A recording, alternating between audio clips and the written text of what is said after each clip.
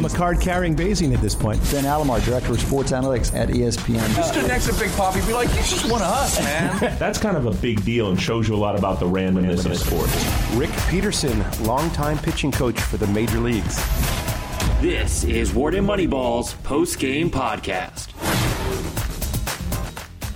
Welcome to the Wharton Moneyball post-game podcast. Your crash course in the major themes from our 2-hour show, which airs on Wednesday mornings, 8 o'clock to 10 o'clock in the morning on Sirius XM 111. I'm your host of the podcast, Professor Adi Weiner of the Department of Statistics in the Wharton School of Business of the University of Pennsylvania. And on Wednesdays, I'm joined with my colleagues, Cade Massey, Eric Bradlow, and Shane Jensen. This past week in the studio featured Cade and Shane and Eric, but I was not there. I'm happy to be your podcast host. So this past week's show had two terrific guests. Our usual repeating guest, Rick Peterson, who joins us every other week during the baseball season. And our other guests were professors. Vittorio Adorno, an associate professor of mathematics, statistics, and computer science from Macalester College, and Julian Wolfson, who's an assistant professor in the Division of Biostatistics at the University of Minnesota at the School of Public Health. Rick, of course, was talking about baseball, and the professors were talking about football analytics. So let's go to our first clip from Rick Peterson. And Rick Peterson is a great guest, and he actually has a new book called Crunch Time, How to Be Your Best When It Matters Most. And he's going to tell us a little bit about Noah Syndergaard's fastball.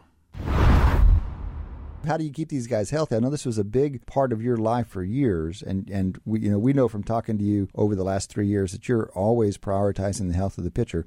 There was a recent piece in the Wall Street Journal by our buddy Mike Salfino, and he did a small piece on Syndergaard, and the observation on Syndergaard was, look, this guy's got the fastest fastball in the majors. Average of 98. Average of 98 over the last 2 years. And basically, there are a few guys in that territory, and they're all getting hurt. What are the chances that he can keep throwing at that speed, which is almost untouchable, and stay healthy? Well, yeah, you question it. And the other thing that's interesting about Syndergaard is that his perceived velocity is high as well. So perceived velocity, what that literally means is it's a TrackMan measurement that they measure when the ball comes out of your hand, how far are you in front of the rubber, your extension. And so the average in a big league is just over 6 feet, which means that the ball has traveled 54 feet to get to home plate. Syndergaard, because of his size and his reach, or however you want to say it, his limb, the length of his arms, and also he's 6'6", 6'7", 6'8", that when the ball comes out of Syndergaard's hand, he's about 7.5 feet from home plate, or from the pitching rubber, which means his fastball is only traveling 52.5 feet. Wow. So his perceived velocity is 2 miles an hour faster than what his actual velocity is. So his average 98 is perceived to the hitter as 100. So what you get concerned about, especially if he's a max effort guy, and he has talked about that quite openly, that he puts everything into every pitch. So when you talk about Sandy Koufax, that's one of our chapters in Crunch Time. It's talking about try easy, and that whole effort of backing off just a little bit. Well, Cade began with a question about forecasting whether or not a hard thrower like Syndergaard could survive a season without getting injured. He did last year. And Eric chimed in by remarking that Syndergaard throws the fastest average velocity of any starting pitcher, 98 miles an hour. And Rick then took a little bit of a detour to point out that that's 2 miles per hour faster because of his extremely long release point. It's closer to home plate. At the very end, Rick kind of turned back to the original question, which is, Syndergaard is a try-hard every-time pitcher, throws as hard as he can, and they don't quite have the longevity as someone like Koufax, who remarked that you should try easy and that you just pull back a little bit. You might lose a little bit on velocity, but not enough to really matter, and you are able to pitch longer. Not exactly as if Koufax had an incredibly long career. His arm was essentially history, but this was before the surgery, the Tommy John surgery that allows careers to be lengthened. But at the time of this recording, Syndergaard was pitching well. As the time of my post-game podcast, Syndergaard is out. He has sustained an injury to his lat muscle, and he'll be out for what's said 6 to 8 weeks. Rick Peterson when we circled back to talk to him about this particular issue, he said, no, it's probably going to be even longer than that. So much for trying easy. Didn't really work out for Syndergaard. And that just seems to be the course for all these major league pitchers. So let's go on to another clip from Rick, who's talking about baseball and left-handed pitchers in Fenway Park.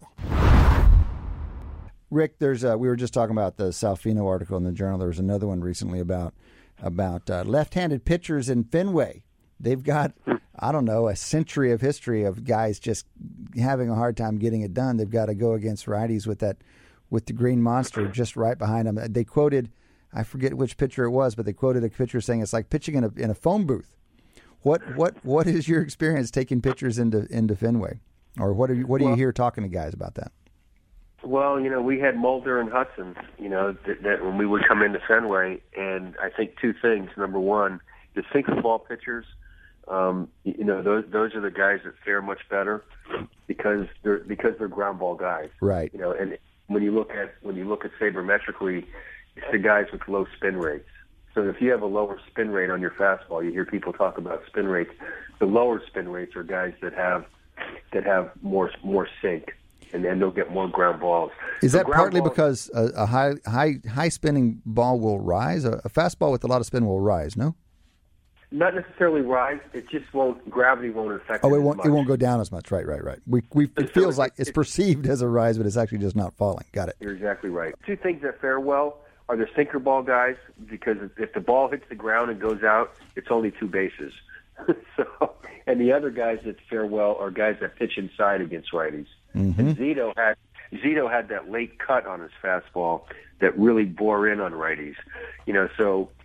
Those two styles of pitching will fare fairly well. But there's a lot of left-hand pitchers that have what they call that late tail, that riding. Well, that riding tail seems to it goes a long way over the green monster. Well, there's a lot of interesting little statistical tidbits about pitching.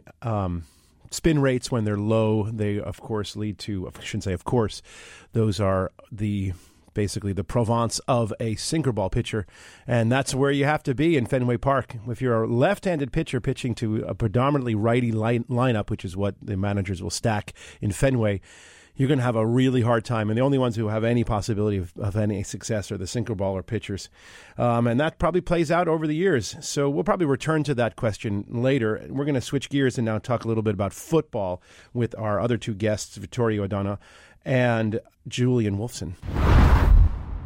The biggest thing that we noticed was that when people went and started to look at player performance based on college statistics, for example, what they were doing is they were saying, well, what do we do with the people who have never played in an NFL game? So people who were drafted and just never show up on the stat sheet at the professional level. And a lot of the previous analyses that have been done, because people didn't accumulate any statistics, just discarded those people. And so the problem with discarding those people is you're essentially assuming that those people look like the people who were drafted around the same place who did actually get to play. And we sort of thought that seemed like a questionable assumption, given that presumably the coaches have some input in who gets to play and who doesn't, and that's derived to some degree on their performance maybe in practice. So that was really the thing that we were trying to address. I'll just jump in and then Julian can add on. The one paper that sort of caught my eye, and I think Julian's eye, was a paper that actually concluded that draft position wasn't related to quarterback success. And at least for me, when you hear that kind of conclusion, that really makes you stop and look at what they did. I mean, prima facie, that has to be wrong. I mean, we know that has to be wrong. Great. So what did you find when you dug into it? Right. So again, it's the kind of eye-popping conclusion that you want to look at, and so this paper it did a good job of contrasting sort of different ways of measuring success, sort of one based on what I guess they call cumulative measures. So, you could think of it as simply number of touchdown passes, number of, passing yards, and then there's more sophisticated ones that are kind of composite metric, quarterback score, or something that kind of combines all these things. Right. And then comparing that with per play metrics. And the goal of per play metrics, of course, is to acknowledge the fact that you might not have a lot of cumulative, a large cumulative value simply because you didn't get to play very much. Right. And they're trying to even out that field. Right. And depending on whether you use these cumulative metrics or per-play metrics, you get very different conclusions about whether success is related to draft position. And so then what the argument boils down to is, do you believe that people are accumulating statistics because they're simply given opportunities kind of at random, or not necessarily at random, but perhaps based on their big contract or where they were drafted? Or are they being awarded these opportunities because they're actually better than the players who are not given those opportunities? Tough to parse. Really interesting clip. Let me try to break it down a little bit. When you're trying, the background here is we're trying to forecast the connection between draft order and future success. And the first part of the discussion featured a distinction made between a data set that accounts for individuals who never played a day in the professional arena and those who did. And it's very common mistake is to simply try to look at those who were drafted and how they eventually played by just eliminating anyone who never played at all. And that actually is a bias that's has to be accounted for. And if you don't somehow deal with the fact that there are individuals who never play at all and they have to be included, you can get a very biased result. And that was their first observation. Their second one, which is far more, I think, more subtle and almost, and I actually want to do some research on this topic myself, asks the question, how do you even measure success? Do you do that on a per-play basis, or do you do it on cumulative statistics? And the problem is, of course, that cumulative statistics will get better with more playing time, and playing time might be causal given performance. In other words, better performers might play longer, or it could be that if you invested heavily in a player, paid them a lot of money, draft them high, that will force them to get more playing time because you want to give your investments the opportunity to develop, in which case the draft position and future performance will be highly correlated, but not because of performance, but because of essentially an investment. You paid a lot of money for a player, you drafted them higher, we want to give them the opportunity, and they will then develop high cumulative stats, and then they'll look better than those who didn't get high cumulative stats, but for the wrong reason. And that's what makes this a very complicated issue, because you want to use cumulative because somehow playing time is important, but you don't want to use too much cumulative because then you'll miss out on players who played very well but over a shorter period of time, and that just leaves a big open gaping hole for a good scientist, data scientist to potentially fill. And I think we'll see developments in this capacity over time. So that was a nice explanation of what these professors are kind of up to. Let's go to a final clip from Vittorio Adorno and Julian Wolfson. So obviously, once they're in the NFL, we've got a bunch of summary statistics that we can compute about them in terms of their passer ratings and all that kind of stuff. But he went back and dug in to get a lot of their college statistics. So things like number of games played, passing yards, touchdowns, fumbles, et cetera. And then we also, to the extent that we could, got as many combine measurements as we could on these players. Now, going back into the early 2000s, late 90s, it's not very easy to get good combine data, good combine performance data on these on these folks, but we did as much as we could. So that's kind of the data set that we operated from. We had kind of pre-professional statistics at the college level, and then we had professional performance statistics. So how big a sample are we talking about at the end? But 15 years, you're only looking at one position, so it's a popular position, but there's only one of them on the field. How many guys you have in the set at the end? We have about 200 quarterbacks in our sample. Okay. Yeah, about 210. Okay, and including some of those who, as you said, don't ever show up with performance statistics in the NFL. I think it's about 20 to 25% of quarterbacks never play. It's a higher number for quarterbacks than it is for other players. Right. Okay, so that's an interesting sort of breakdown. The data collection was all about quarterbacks. There were 210 of them that they were able to collect draft information on, and they also supplemented it with college combine information when possible. About 25% of the quarterbacks that they studied had never played even a down in the NFL. 75% did, and that, I guess, they were about to try to contrast that with other positions and said that was a bit. I don't remember whether they said bit higher or lower, but bottom line, it was 25% for quarterbacks, and that's an interesting piece of work, and I'm sure this is a topic that will be pursued continuously as more and more interest and money gets spent on NFL players, college players. And this is, of course, we just completed a draft here in Philadelphia that brought hundreds of thousands of people out. It's big business. So that completes another edition of the Wharton Moneyball Post-Game Podcast. I'm your host, Professor Adi Weiner, and it's been a great 20 minutes or so with you guys. You can listen to the full show. It's on podcast.